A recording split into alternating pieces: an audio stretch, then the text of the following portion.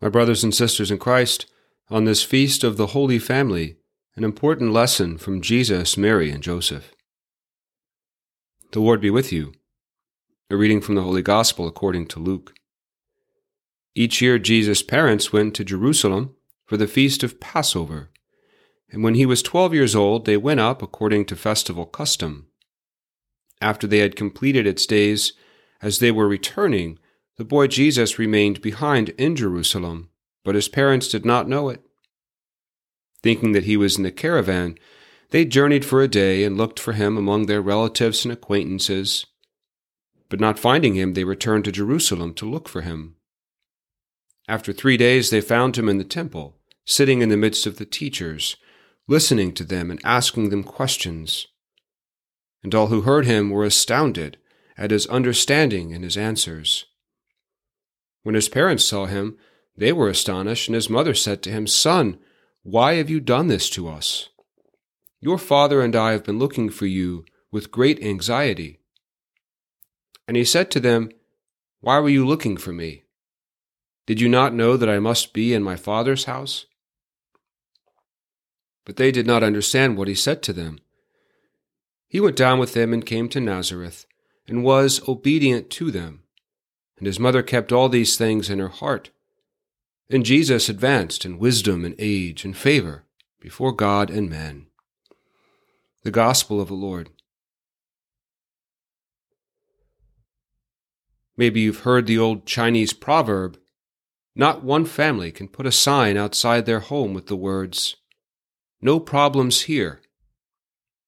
Not one family, not even the Holy Family, can say, 'No problems here.'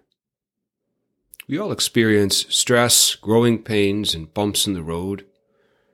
Consider the conditions Mary, Joseph, and Jesus experienced that first Christmas night. They were homeless. Mary gives birth to Jesus in a stable because there was no room for them in the inn. I don't know about you, but if I were welcoming my first child into the world, I'd rather be anywhere else than a stable surrounded by animals. Yet there they were. Then shortly after Christ's birth, King Herod tries killing the infant Jesus. Imagine having just given birth to your firstborn son, then being forced to flee your home because the king issued a death warrant for your child. Nobody dreams of being homeless, persecuted, or a refugee. But Mary and Joseph had no choice. 12 years later, as we hear in today's Gospel, Jesus gets separated from his family in the temple. When Mary and Joseph find him, they're exhausted from worrying.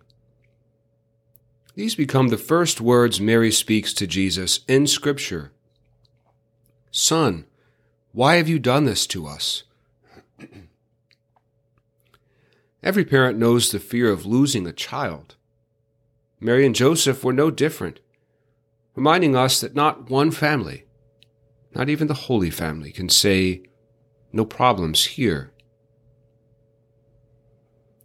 But what makes the Holy Family holy isn't just the fact that Jesus is the Son of God. Our families could never compare with that. What makes the Holy Family holy and relatable to us is the fact that they endured all of these trials together.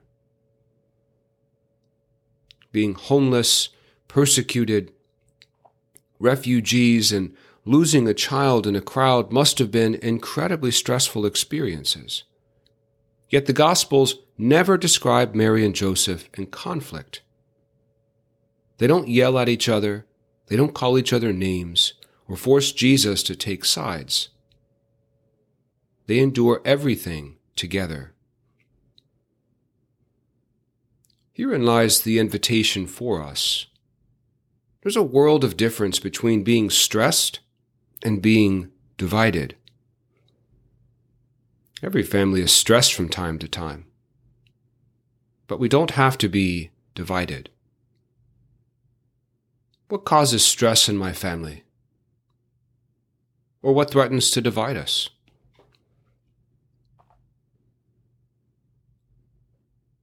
It could be as simple as a minor spat at Christmas, or it could be something a little more serious. Perhaps the venom of addiction, unresolved feelings, troubled finances, a daunting illness, an absentee spouse, either emotionally or physically, an angry teenager mad at the world. Like the Holy Family, it is possible to remain united in spite of these challenges. Although it's much easier said than done, there are 3 simple phrases that can build us up. Thank you, I love you, and I'm sorry. Phrases that should be spoken often, if not every day. Thank you, I love you, I'm sorry. Not one family, not even the Holy Family, can put a sign outside their home with the words, "No problems here." At times every family is tested, but the Holy Family reminds us we need one another. A house united is always better than a house divided. May Jesus, Mary, and Joseph pray for us.